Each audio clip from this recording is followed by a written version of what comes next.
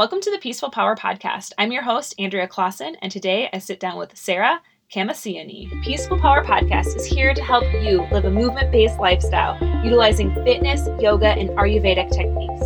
Each week, I will bring you a motivational guest or a solo show geared to help you take action to live that peaceful, powerful life. So today I sit down with Sarah, who also is in the Best of You coaching group that with Jill Coleman this past year. So I've met some awesome women in this group, and I look forward to bringing you guys some of their interviews and their fitness stances. Most of them are totally aligned with exactly what I believe in, and Sarah is also another yogi, which we actually didn't talk a ton about today. I am going to have her back on probably later this year, and we're going to kind of go back and forth and talk about some of the trends, and maybe if you guys want to send in questions, because we had a really good time discussing and kind of getting into some of the things in the fitness industry that might not be true, or why certain things maybe should be avoided, such as long bouts of cardio. We also got into cheat meals and cheat days and why neither one of us are a big fan of those, and then how to actually get physique changes. So we really talked nitty-gritty fitness stuff today, and just information that you guys would want to know if you're starting a fitness routine. This is a great episode to listen to because we talked about, weight management and anti-diet stance, just lots of fun stuff. So again, if you guys have any questions for us, let us know, because I think we are going to do this again probably in November and kind of go back and forth and have a little open discussion about some of the questions that we commonly hear and any questions that you guys have for us as well. All right, so without further ado, you're going to hear me butcher her name right in the intro. I am working on the last name, and so you'll hear that right away, but Sarah's a good sport about it. So without further ado, here is today's interview. Welcome to the Peaceful Power Podcast. Today I have Sarah Sarah Camasioni. I told her I wasn't going to say her last name, and then I was like, I never know when I press record, and I just tried to say it, so I totally butchered it. So say your last name for us all. Camasioni. You had it, like you had the initial blunder, but then you pulled it out immaculately. So good job. Thanks. So I'm here with Sarah today. And so Sarah is in the fitness industry, and she's been in the fitness industry almost as long as I have as well. So I am kind of excited to have some good, deep discussions about, what's going on in the industry today. What are some good trends? What are some ones maybe that you should skip? And anything else that pops into our heads. So I kind of want to know a little bit more about you and your fitness philosophy. Yeah, I'm super excited to be talking to you about this today as well. So my fitness philosophy really starts at empowering women. I do work with male clients as well. And it's always a challenge sometimes for me to clarify that, because I do have a lot of in-person male clients still. And there are male clients that I will still take, but predominantly I do focus on working with women. Obviously I'm a woman and it's kind of my niche. My passion really lies in helping and empowering women to live strong, healthy, happy lives. At the end of the day, I want women to realize that they aren't a number on a scale, they aren't a size on a pair of clothing, that we drain our resources mentally and emotionally when we obsess over the way we look or the way we don't look, when we obsess over the way we work out or don't work out. And so for me, because of my own struggles in the past with my body image and training and nutrition, it's really kind of handing down this knowledge and this alternative way of life for women to see that there's a different way to live and still love yourself, still be completely satisfied and proud of the way you look and the way that you train and enjoying the way that you do all of that. And it's not something to be dreaded or to be hard on ourselves about. So yeah, it's really about saying, how about we do something different? And this hasn't been working for us. This hasn't been making us happy all these years of yo-yo dieting and going on and off plans and going on and off diets and losing a whole bunch of weight and gaining a whole bunch of weight back. And it's really emotionally draining. And I just want to be able to show women that there's another way that we can live, really, honestly. No. Do you have like personal experience from that yourself? Because I know you said you had a little bit. I think that most people in the fitness industry as trainers, like we've gone through some food obsession or workout obsession in the past. Because I think that's some of the reason that we try to help share this knowledge is that we don't have to be obsessed with the scale because we've kind of went through it. Is that something that you found in your journey as well? Definitely. I mean, I've been through, all of it. Nothing to the point where it's really extreme or dangerous, health wise, but from being a really chunky kid and not wanting to look that way and being told by friends and family members that I looked that way and I would never be skinny. Mhm. To coveting what I didn't have, to looking outside of myself in the other and wanting that. And then being relentlessly unapologetic in a bad way at pursuing that, being hard on myself and um, taking really extreme and drastic measures to get an alternative body or appearance than what I had. So, I mean, from very mild cases of, anorexia, bulimia, workout obsession, um, determining how I felt on a day-to-day basis based on the number on the scale, or if I looked bloated, or if you could see the outline of my six pack, or whatever it was. Um, and it's something that I see a lot of my clients when they first come to me. These are things that they experience where they come to me one day and they don't feel well because they feel fat. And they come up to me and they say, I feel fat. And there's nothing wrong with saying that. There's nothing wrong with expressing that. But it's when we let that dictate the way that we show up that day in our life because we feel fat. So we're just going to, allow that to kind of, Dictate our moods almost. yeah, which is a really dangerous, slippery slope. And it's what I really thrive on helping women overcome, to be honest. Hmm. No, I can totally relate. And I think it's such a common thing in the fitness industry in general is, um, when we get into our fitness journey, and this is why I always talk about this with clients too, are what are your goals? And right now I'm attracting a lot of people who weight loss is maybe a 90-day goal instead of a 30-day goal because people are now starting to realize, okay, I need to make this a habit before I start with, I need to lose 20 pounds in the first month. Because I think we're starting to open up our eyes that that might not be the best way to go about reaching our goals. And I think that's one of the biggest changes that I've seen in the last, 10 years that I've been in the industry. Is there anything else that you've seen since you've been in the industry that really has evolved? And thank God for that. The Yeah. whole idea that people have embraced that, okay, I'm not going to come to a trainer and work with you and look for a 30-day quick fix. I mean, there are still going to be those people out there, but just like you said, at this point, I do attract right now a lot of people who are really just trying to get off the couch, get me off the couch, get me in the gym, get me strong, get me moving, get me in a lifestyle that is full of movement in and outside of the gym. And I don't force nutrition or weight loss on people. A lot of people come and they're like, I want to lose weight, but I really just, first of all, I need to just start working out again.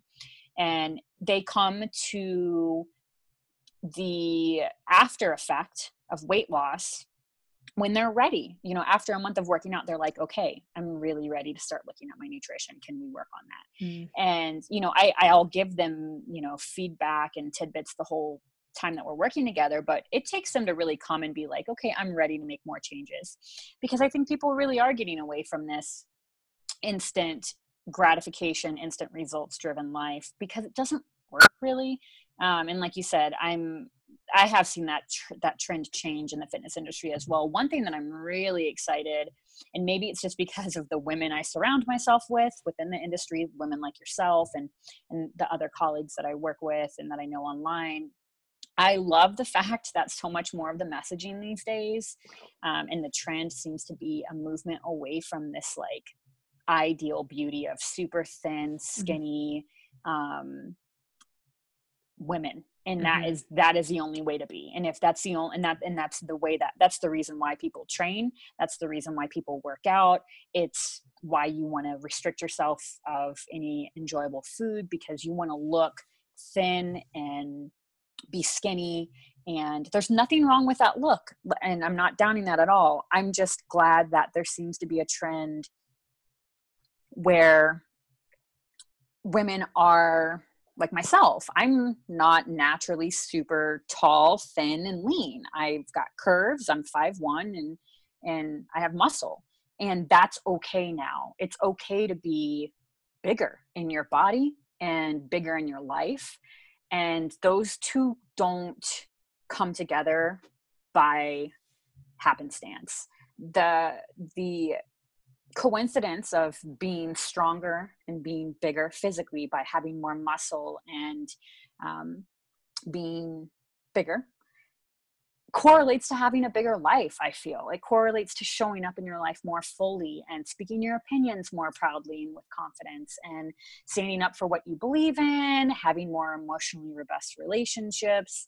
You know, the stronger I've gotten in the gym, the stronger I've gotten in my life. And I see that happening for a lot of women in the industry that are working in the industry. And then the women that come to me and the clients that come to me, that is what happens when we work together as well. So I'm really glad to see this evolution of fitness fads that have moved away from, you know, skinny is a new sexy. And I hate even like, I don't even like the whole strong is sexy.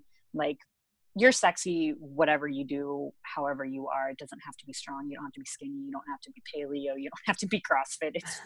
It's none of that. So yeah, I know, I feel like that's been a pretty big trend changer. What else? Do you have any other ones that you think are really off the top of your head that I might be glossing over right now? No, I mean, I think that one, I mean, just the body image in general, I think that's kind of the overall movement that, you know, working out for what you like to do is also, I think, another one. Because I think, gosh, when I first started, even like 10 years ago, and the guidelines would say that you had to work out for, I don't know if it was like 4 or 5 days a week for an hour to get adequate amount of exercise according to the government and their guidelines. And now, you know, it's switched. I want to say it's 30 minutes, like 3 times a week. So it's completely different. And I think that whole evolution just in my own world, and now from being, you know, a single 23-year-old when I started, like, to now being a mom of a 60-month-old, just that change has been like, wow, I don't have time to work out for an hour like I might have used to. I would spend an hour and a half at the gym, and, you know, I didn't have anything else to do. That was kind of it was work and play and home, and that was what I had. And then now I'm like, okay, I have other priorities in my life besides just hanging out at the gym all day. And I think that's something that I've seen in not only my life, but like clients that I've had, you know, teaching them, you don't need to spend an hour to get results anymore. You know, we can do it a little bit faster if you don't want to spend an hour at the gym. Very true. And, you know, echoing and building on that, living in Colorado here, the population, if anyone listening, or if you know, the population in Colorado, and I say this in the best, most kind-hearted way, we are outdoor extreme fanatics. You know, yeah. you've got people that go up to 10,000 feet and run like 50-mile races. And that's how my business started here. A huge population of my clients came to me as endurance athletes and Ironmen and Ironwomen looking to strength train to prevent and rehab injuries and enhance their athletic performance. And so that population here is huge. So at this point, so many of my clients are like, okay, let's get ready for ski season. So, you know, we strength train and work out in the gym to help them safely get through ski season instead of it just being like, okay, here's your workout, check in, check out, and just cross it off your list.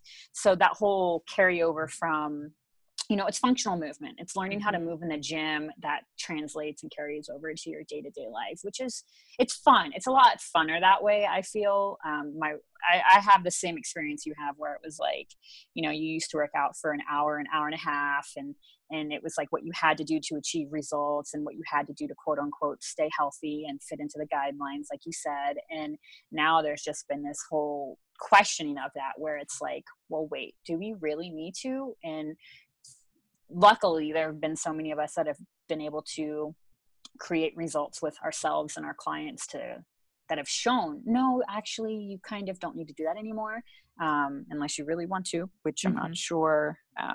Yeah, not a Very lot of few my probably really want to. Yeah, very. I see people on Instagram. They're like, an hour and a half cardio this morning. Now it's time to lift, and now it's time to do another hour and a half cardio. These are figure show and bikini competitors, and I just look at that and I'm just like, no, thank you, no, thank you. Like, no, thank you. That's something. I was so I'm cleaning our basement out, and yesterday actually, and I discovered some of my old food and workout journals, and so I threw them too because I'm like, I don't really need to keep these, but one of the little slips fell out, and I had taken my measurements, and this would have been like 5 years ago, and I looked at them and I was like, wow, like I was like killing myself hour and a half, like 6 to 7 days a week at the gym, like hardcore. And I'm like, I weighed 14 pounds heavier than I do now. Like, wow. And I'm like, this is so funny. After I've had a child and I work out like 3 times a week tops, lifting of like 30 minutes or under, and barely do cardio. And I'm like, wow, if I could have told myself, like 5 years ago, like, what are you doing? You're not even working out properly. But that's what I thought you had to do. You had to do those long bouts of cardio and then do the weight training. And I'm like, for what? All it was doing was taxing my body out. And that's probably why I never lost the weight, which I wanted to lose at that time. Now it's not as big of a deal, but I'm like, that is so, that is kind of a lesson I think a lot of us don't always grasp until we're like, all I had to do is kind of stop trying and let go of some of those restraints. Or why do I think that I need to do this for an hour to get results when it's proving me that I haven't got any results, but I still think it's going to get me those coveted results. You know what I'm saying? Until we start looking at why are we doing what we're doing? And until we start to do that, we just keep doing what we do. And, we don't question, why am I spending an hour and a half doing a cardio? Why am I spending 45 minutes a day, 6 days a week doing cardio? It doesn't have to be an hour and a half. Why are we doing 45 minutes a day of cardio? Like, why? I wish I would have asked myself the same thing, 10 years ago, which, my whole foray into fitness really started as an endurance athlete. My sister, when I was not even 12, she was on the cross country team, and she would just drag me forcibly on her runs, because we would run on these country roads, these dirt roads in the middle of nowhere. My mom didn't want to run in alone. And so, take your little sister, I could totally relate to that. Take your little sister. And so I would just get dragged on these excursions that I hated. But in me developed, I did develop a really big enjoyment from, endurance running. I enjoyed running away from the things in my head and in my life that I wanted to run away from. And that's what running was for me. That's what endurance running always was for me. And, you're into yoga. I'm a yoga teacher as well. I don't actively practice teaching, but when I started studying at a yoga studio, the owner had a really groundbreaking statement for me. She goes, most of the women that come into yoga to start doing yoga, they've been injured in running, and they just kept running. They kept running. And she always asks them, what are you running from? Like, what is it that, and this isn't the case for everyone. I'm not saying everyone who runs is running away from their problems or running away from stuff they don't want to deal with or face, or difficult things in their lives that they'd rather avoid. But a lot of my enjoyment from running came from running away from the things that bothered my head, and because that's what that endorphin high does. It kind of just clears your head. Physically it does more, but mentally it's pushing through this barrier where the runner's high.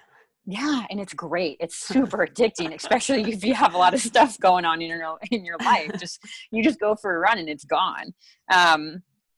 So I think it has its place, but eventually you got to stop running, and you got to start looking at those things first and foremost that are driving you to run that much, that are driving you to spend an hour and a half on an elliptical machine. What's driving you to spend an hour and a half running every day of the week? If you're a marathon athlete, I'm not harping on that. Continue doing what you love. That's your sport. That's your passion. But that is not the only solution to long-term weight management, to health, and to healthy living. And I think that, going back to this whole, what trends have changed, that's one of them. And yeah, I'm glad to see that one's kind of, getting the boot. So Yes. Yeah. And I think another trend, because as I was just thinking of this, would be on the nutrition end, because I feel like diets are much more taboo now than they used to be. Like back, I mean, when I first started, it was just, hey, what diet are you on? Like that was just the normal talk, Weight Watchers, South Beach, Atkins, whatever. I mean, that was just people would cycle through diets all the time, rather than adapting kind of, that's when Tasca Reno, I think is how you say her name, the clean eating cookbook came out. Like that's when that kind of started to come out, and I started trying to introduce that to clients. I think that started somewhat of a trend into that. And I know there's mixed feelings about calling it clean eating now, but back 10 years ago, like the basic principles of clean eating, were probably a little different than it's now represented in the media.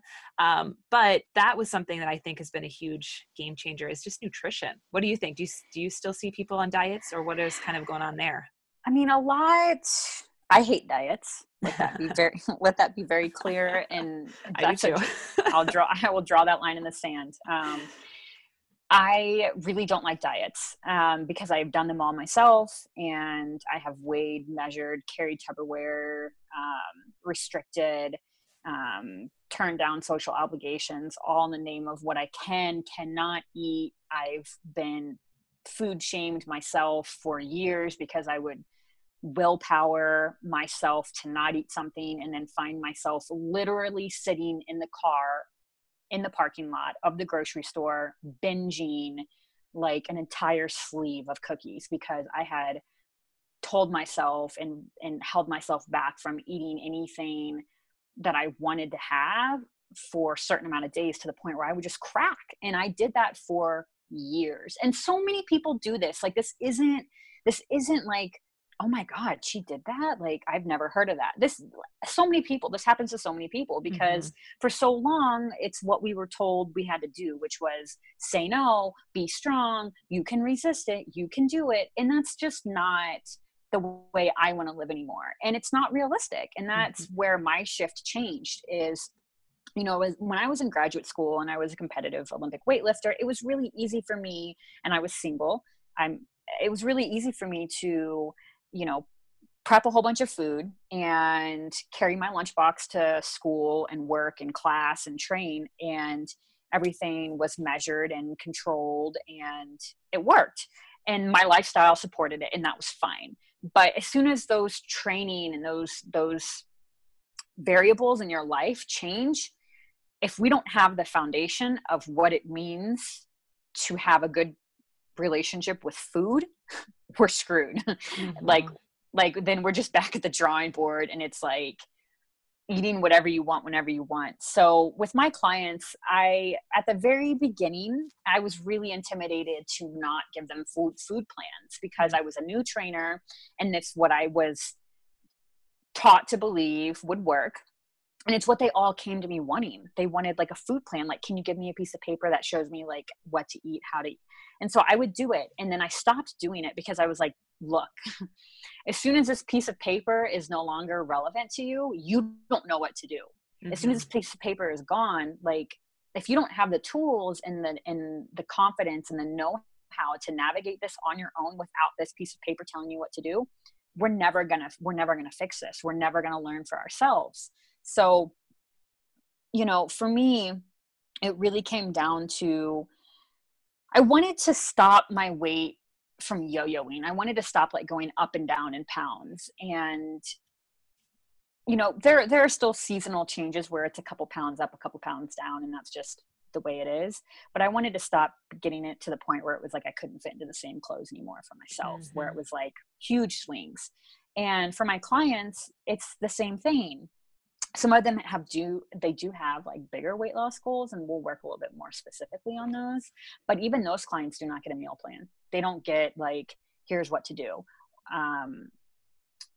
I really like to look at my clients' eating habits and see, really 9 times out of 10, I've been able to get clients a lot of results by just looking at their food journal for a couple days and then offering some really simple solutions and switches. and some strategies. And it's things that they've never thought about. And they're like, oh my God, that's such a good idea. I hadn't thought about that. I can switch that, breakfast bar for this other option that is a lot lower in fat, a lot higher in protein, and moderate in carbs. So what I have found to be sustainable for my clients in terms of weight loss and managing that weight loss are really simple shifts and no major restrictions. That's probably the biggest thing. And making sure that we're satisfied and we're happy with what we're eating. And that is the driving force in my day-to-day life. I'm not going to eat anything. I'm not going to move anyway if I don't find and derive pleasure from it. There are days where my workouts are like, I don't want to work out, but I'll still work out. I agree with that. I love the food journal where people do that. I think that is something I do the same thing with my clients, because I'm like, you'd be surprised. You just do this. It's a pain in the butt, but do it for a week, 2 weeks. Let me see it, and I can get a feel for what you're eating. And I think people kind of sometimes underestimate just even showing that to a friend or a partner or someone who's not you. So you can say, hey, oh, this just kind of jumps out at me, or a trainer at the gym, whoever you see in your life. But I think sometimes those little tweaks that we don't even think, or online training groups, like there's so many different, like I have a free group on Facebook, like so many people have these free groups, like, hey, is this a good breakfast choice? Just popping it in there on a group. Like those are little things that, we can do and we have access to get some outside help. Yeah. It's, and I think that you'll be able to relate to this. In the 3, 4, 5 years that I used to spend meticulously logging, writing down everything I ate, how many protein, carbs, calories, fat each meal had, how much I had leftovers for the day, I would never change that for the world, because it gave me this foundation of really intrinsic knowledge of food and what I'm eating, how much of it, how much I need or don't need, just based on like quantity alone. So I know now how to navigate that and how to teach that to my clients. So it was the experience of having to write all that down for so long that really taught me how to eat a little bit better, to be honest, and how to gauge my portions and my hunger and manage my weight. And it's kind of like with my clients, it's like, okay, I did all this work. Don't do this. You don't have to do this. Let me show you let me just give you the takeaway, the summary of what that's like, and then the strategies that you can implement and have the same results without having to do all that work. I do love everyone that comes to work with me at the beginning. They've got to do a little bit of a food journal for at least 3 days, if not more, to a week, so that I can really see what's going on. Especially if it's a weight loss thing that you have that you want to work on. Cause I just don't even know. And it's not just informational for me. When my clients hand it to me, they're like, oh my God, I had no idea I did this XYZ. I had no idea I ate so much of this, or I had no idea like how much I was snacking throughout my day, because it's the act of writing it down that really brought a lot of awareness to my clients. And sometimes that's the best starting point when it comes to your fitness journey. Yeah, reworking some of that nutrition stuff too, is just the awareness. You've got to have awareness of what's going on and a place of where you're starting. So yeah. What do you feel about like cheat meals or cheat days? What is your stance on those? Nope. I'm the same. I mean, because you want to know why? It's because they don't work. Because I would live for a cheat meal and I would binge so hard. I would eat till I was sick. And everybody, not everybody, but so many people do that. And I was at the gym. I posted about this and I went on a huge Facebook, like week-long spiral about chocolate and donuts and all this stuff. Cause I go to the gym the other week and these guys, it's like deadlift Sunday and they've got like they're deadlifting and there's this box of donuts in there. And I hear him talking about how it's like cheat day and how he's already had like 2 and he's not feeling so good. And you know what? I just like snickered to myself, because it was like, I have done that exact same thing. And I would go Olympic weightlift for 2.5 hours, go to the donut shop in grad school, sit down to write and research, and I would go eat donuts and I would feel like crap. And but it was cheat day. And so you didn't want to like miss the opportunity to like have this experience. And all it really sets us up for is this really cyclical negative feedback situation of deprive, indulge, deprive, indulge, deprive, indulge. And as long as we're living on those ends of the spectrum of really staying in a deprived state where we live for a cheat day or cheat meal, and then getting to the place where we have that cheat meal, cheat day, and we're really indulged, while we live on those extremes, we never really learn how to manage the day-to-day. And the day-to-day is in the middle of those extremes. So literally, if we're on a scale, and so much of this this is really kind of a philosophy that I incorporated and built off of Jill Coleman, because I think she does a lot of her moderation nutrition coaching based on satisfaction, deprivation, and then navigate the middle. So what's the middle of deprived and indulged? And it's just being constantly satisfied so that you're not living for a cheat meal. You're not living for a cheat day. And I intentionally, this is a very challenging practice of mine, I intentionally follow a good handful of people on social media who I do not agree with anything that they do. They do, 2 hours of cardio, they do bodybuilding shows, they live for cheat days, they go do a bodybuilding show, and then they walk off stage and they binge eat cheeseburgers and donuts. I follow them so that I'm constantly reminded of what I don't believe in, and offering solutions and alternatives to that way of life. God, I hate cheat days. I eat chocolate probably every day now, and I'm totally cool with that. And there are days where I eat like 5 pieces of peanut butter chocolate chip cups.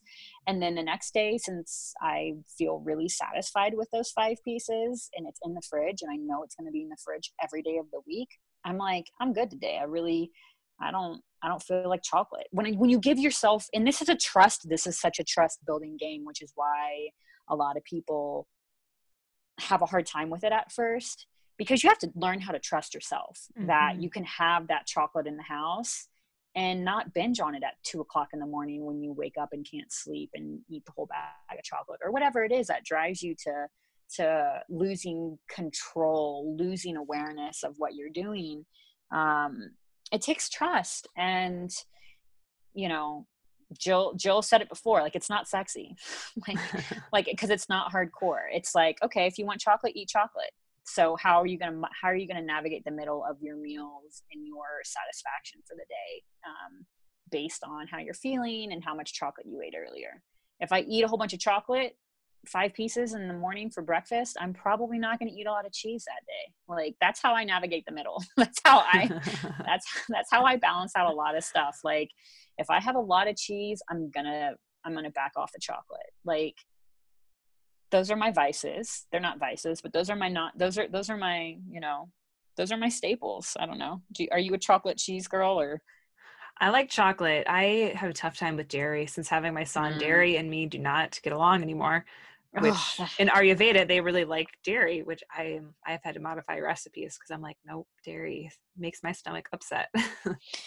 That, I grew up drinking like half a gallon of milk a day when I was a kid. So yeah, me too. My mom was like, you need to, we would always joke that we were going to get a cow, but since I got like in my 20s, 30s, like I've not been able to do a lot of like straight up dairy. And I'm fine with not being able to drink a lot of milk, but if the cheese ever gets to the point where I can't eat cheese, it's going to be an adjustment for me for sure. I can't do a lot of ice cream. No, I can't either. I used to too. All of those, I'm just like, all of them went away. Even like the fake ones, they really like what's that brand? Halo Tops. What is it called? Halo Tops. Yes, that one really upsets my stomach. So I'm really like, interesting, because people are like, oh, this is healthy, and I'm like, that one's like the worst for me. So there's something in it. So some ingredient must be what really triggers. I've learned that with the dairy, the thing with an ice cream, there's a couple places here. We have great ice cream in Denver. There's only a couple places I can do dairy at. I've learned that it's the places that have really heavy cream or like really heavy creamy ice cream that I just stay away from, and I just Oh, don't go there. interesting. So I don't know. I mean, I can do Halo Tops though. Yeah. I don't do it a lot. I'm not a huge ice cream person. Like I like it on a hot summer day, but I'm not like a live die for it. Yeah, I used to. I would have it like probably, I don't know, a few times a week in the Nice. summer, but now I'm like, man, no, because it's just going to make me feel like crap. So I definitely am chocolate Yeah. though. I will have a piece of dark chocolate nightly. Yep, I'll do that. Yeah. Or two, depending on. Yeah. And then throw in a glass of wine and then you're all set. Yeah, I'm on antibiotics right now for strep throat. So it's been a great like scapegoat. Not that I need a scapegoat, because I can very easily just be like, I don't want to drink right now. But I'm dating, and everyone's Oh, like, let's yeah. go grab drinks. And so it's like, oh, I can't, I'm good. Like, no, I'm on antibiotics. So it's No kind of wine. nice. Yeah, no wine. No. That's funny. But See, I give myself a rule and I give this to my clients. So if weight loss is someone's goal, I always tell them, because people always ask about alcohol. And I'm like, yes, people do. It's harder to lose weight if you're drinking a lot. Like I've been through it myself back in my early 20s. I'm like, I worked out a ton and just never really lost weight because I was binging on the weekends, like most young professionals do when they first get in the, any industry that is. And so, I couldn't outrun my poor diet and my alcohol. So I tell everyone, I'm like, you really have to monitor it. And it's not like in a, bad way, but I always say 3 drinks or under. And that way it's kind of their gauge. And then people will either fire back and say, okay, I need 5, and we compromise on 5. But it's not like it's a hard and fast rule, but it's something that keeps them a little bit more conscious of it. So in case people are like, wow, I drank maybe a glass of wine every night this week and it's only Tuesday. Well, crap, that's 3 drinks, Sunday, Monday, Tuesday. I guess I'm done for the week. Or just saying, you know what, maybe I shouldn't drink, for a few more days and see how I feel on Friday or Saturday, just to kind of monitor that. Because I know people always, that's a sticky situation, is how can I monitor the alcohol, especially if you're dating too, because then you're like, it really is. So, and that's, I'm glad you brought that up. So a lot of my clients, I start, and it's the same thing. Alcohol really can impact your ability to lose weight. It messes up with your hormones. It impacts your hormones and your ability to burn fat, and really impacts your sleep. So I always do a gauge with my clients when we first start working together, and they're like, okay, I'm having 7 drinks a week consistently right now. I'm like, okay, cool. Can we get down to 4, or can we get down to 5? So I do a real slow kind of get in the middle situation, where it's like, okay, if your hard norm is 7, then can we get down to like 4 next week and stay there for 2 weeks and see how you feel, and then maybe we get down to 3 next week. Alcohol is real, and I love wine. But the struggle that people have with drinking a lot of alcohol, a lot meaning 2 glasses a night, 5 days a week, that's a significant amount of alcohol if you're trying to lose fat. That's a significant amount of alcohol. And I'm not even getting into the Ayurvedic side of it, where it's going to impact your sleep and your hormones and just a ton of other things. On the pure basis of your general hydration, your general mood, hormone regulation, and sleep, like alcohol is a huge thing. So, but I'm also realistic, and I know that I'm not going to have a client who drinks 7 glasses a week and then goes down to 1 and just stays there forever. Like if that's not what they want to do, then it's not going to be sustainable. And, we work on it, and we do some deeper dives to see what's really going on, if there is. And especially if you're dating, speaking from someone who's dating, the go-to, and that's the other thing I love about Colorado. A lot of people, their go-to is like, oh, let's go grab drinks. And I'm like, let's go for a walk in the park, or a hike, or bike ride. Like, there's so much to do here that is not drinking oriented, that it's really kind of not an excuse. If you don't want to have a drink because your number for the week is 3 and you want to save it for something that you have in mind, and a guy asks you out, then be like, give an alternative. And my clients talk about that all the time. They're like, I wish there were more alternatives to drinking. And I'm like, there are. Like, Yeah. let's go for a walk. Let's go for a bike ride. Let's go to the gardens. Let's go for a hike. You can do anything aside from drinking alcohol. But I don't know how we went off on that alcohol tangent. I know. But I know we did. That's all right. So usually towards the end of shows, this is what happens. We just go in whatever direction we're talking about, and then who knows? And it may be different for you. Like, you're a married mom. I'm a single dating woman. So it's like, you drink alcohol. Getting into that. So I'm doing a 21-day digital disconnect where, it's major, and I've gotten real slack with it. I used to be really good with it. So what I'm doing is, for 21 days, all devices are off by 8:30. So bedtime is 10. Ideally around then I want to be kind of falling asleep and ready for bed at 10.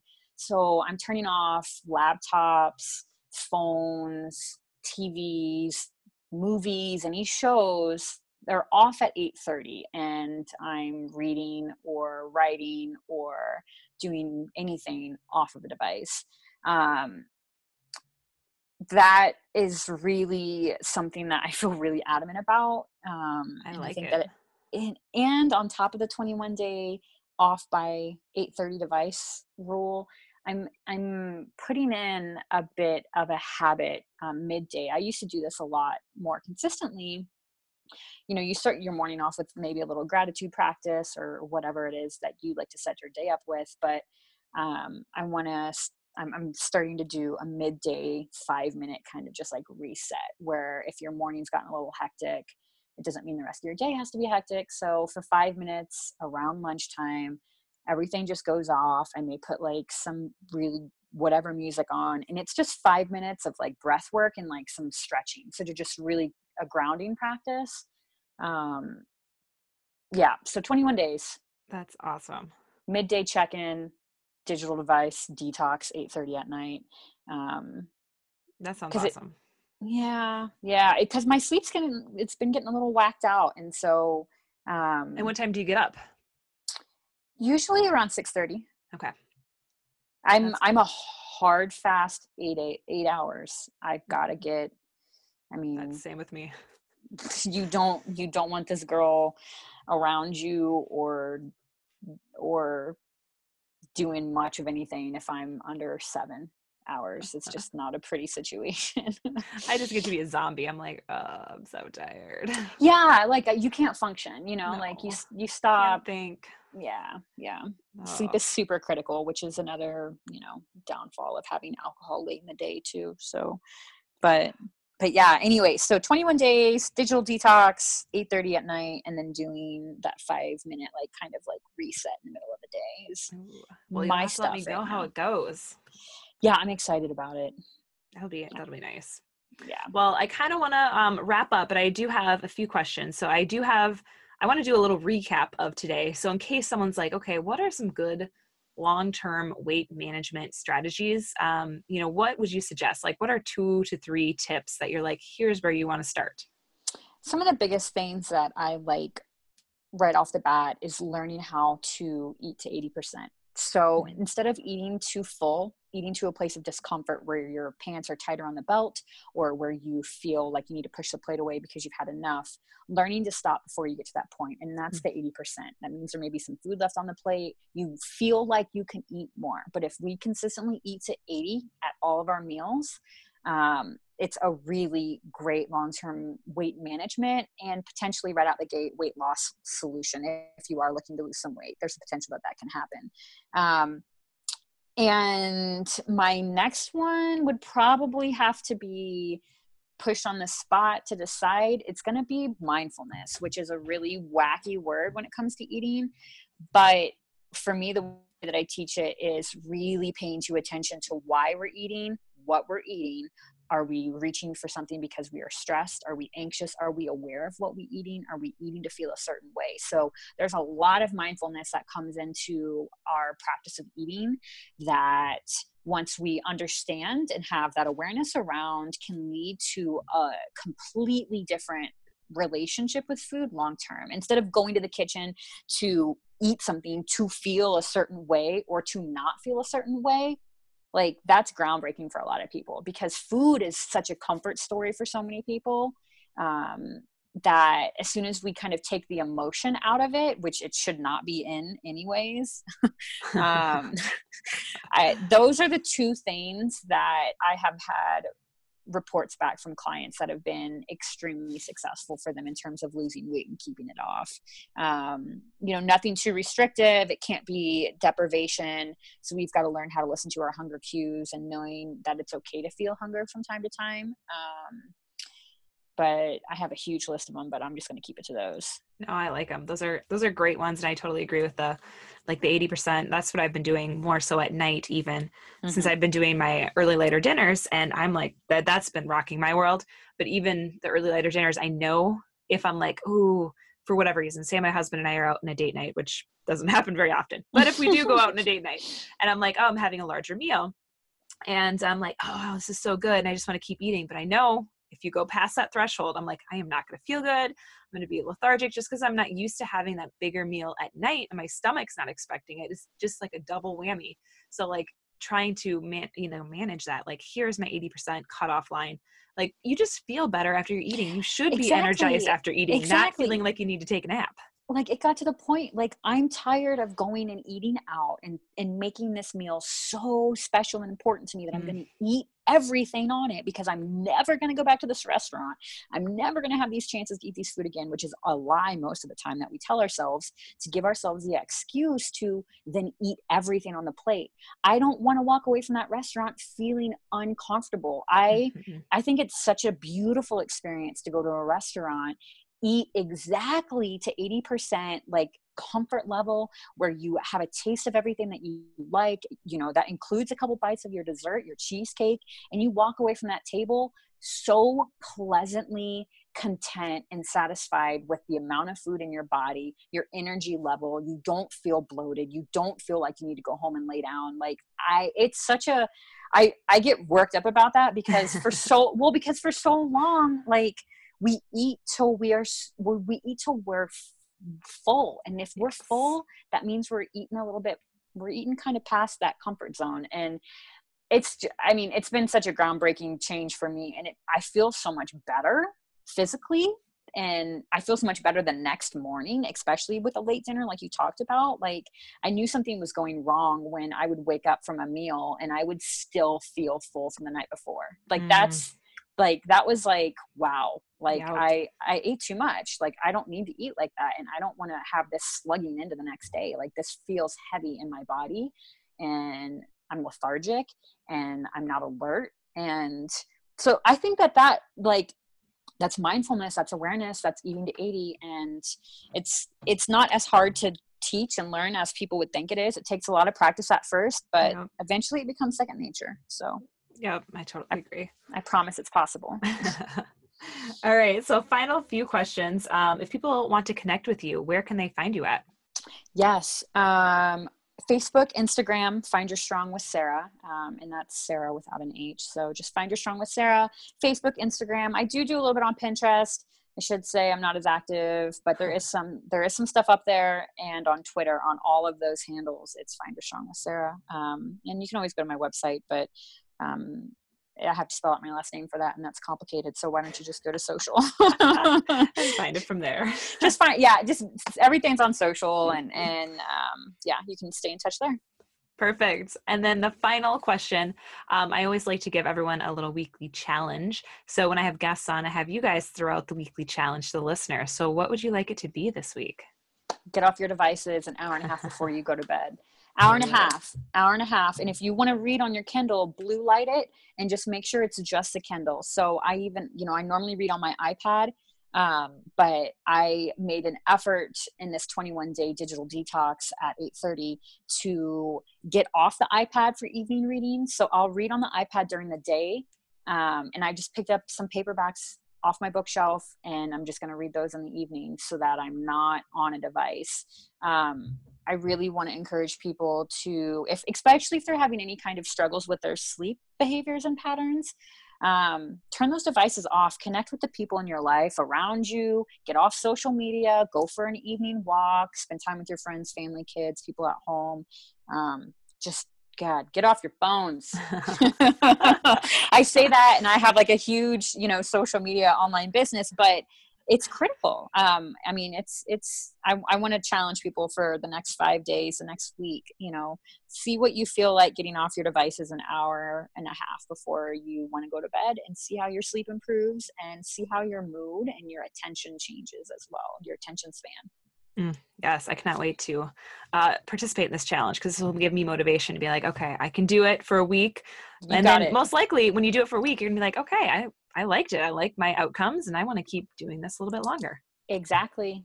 That's all perfect. It takes. That is perfect. Well, thank you so much. It was such a pleasure to talk with you, Sarah, and really I haven't had a fitness person on in a while, so I love talking fitness and, keeping up with the trends and what we got going on. So thank you so much for indulging me today. Yes. Thanks so much for having me. Yes. And everyone, go out there and spread your peaceful power. Thank you so much for listening to the Peaceful Power podcast. And if you want more information about today's show, head on over to AndreaClaassen.com, where you can also find my free guide to working out for your body type. And if you haven't already, I would love it if you could rate and review the show over on iTunes and share it with any of your friends that you think would benefit from hearing the Peaceful Power message. Thanks again, and go out there and spread your peaceful power.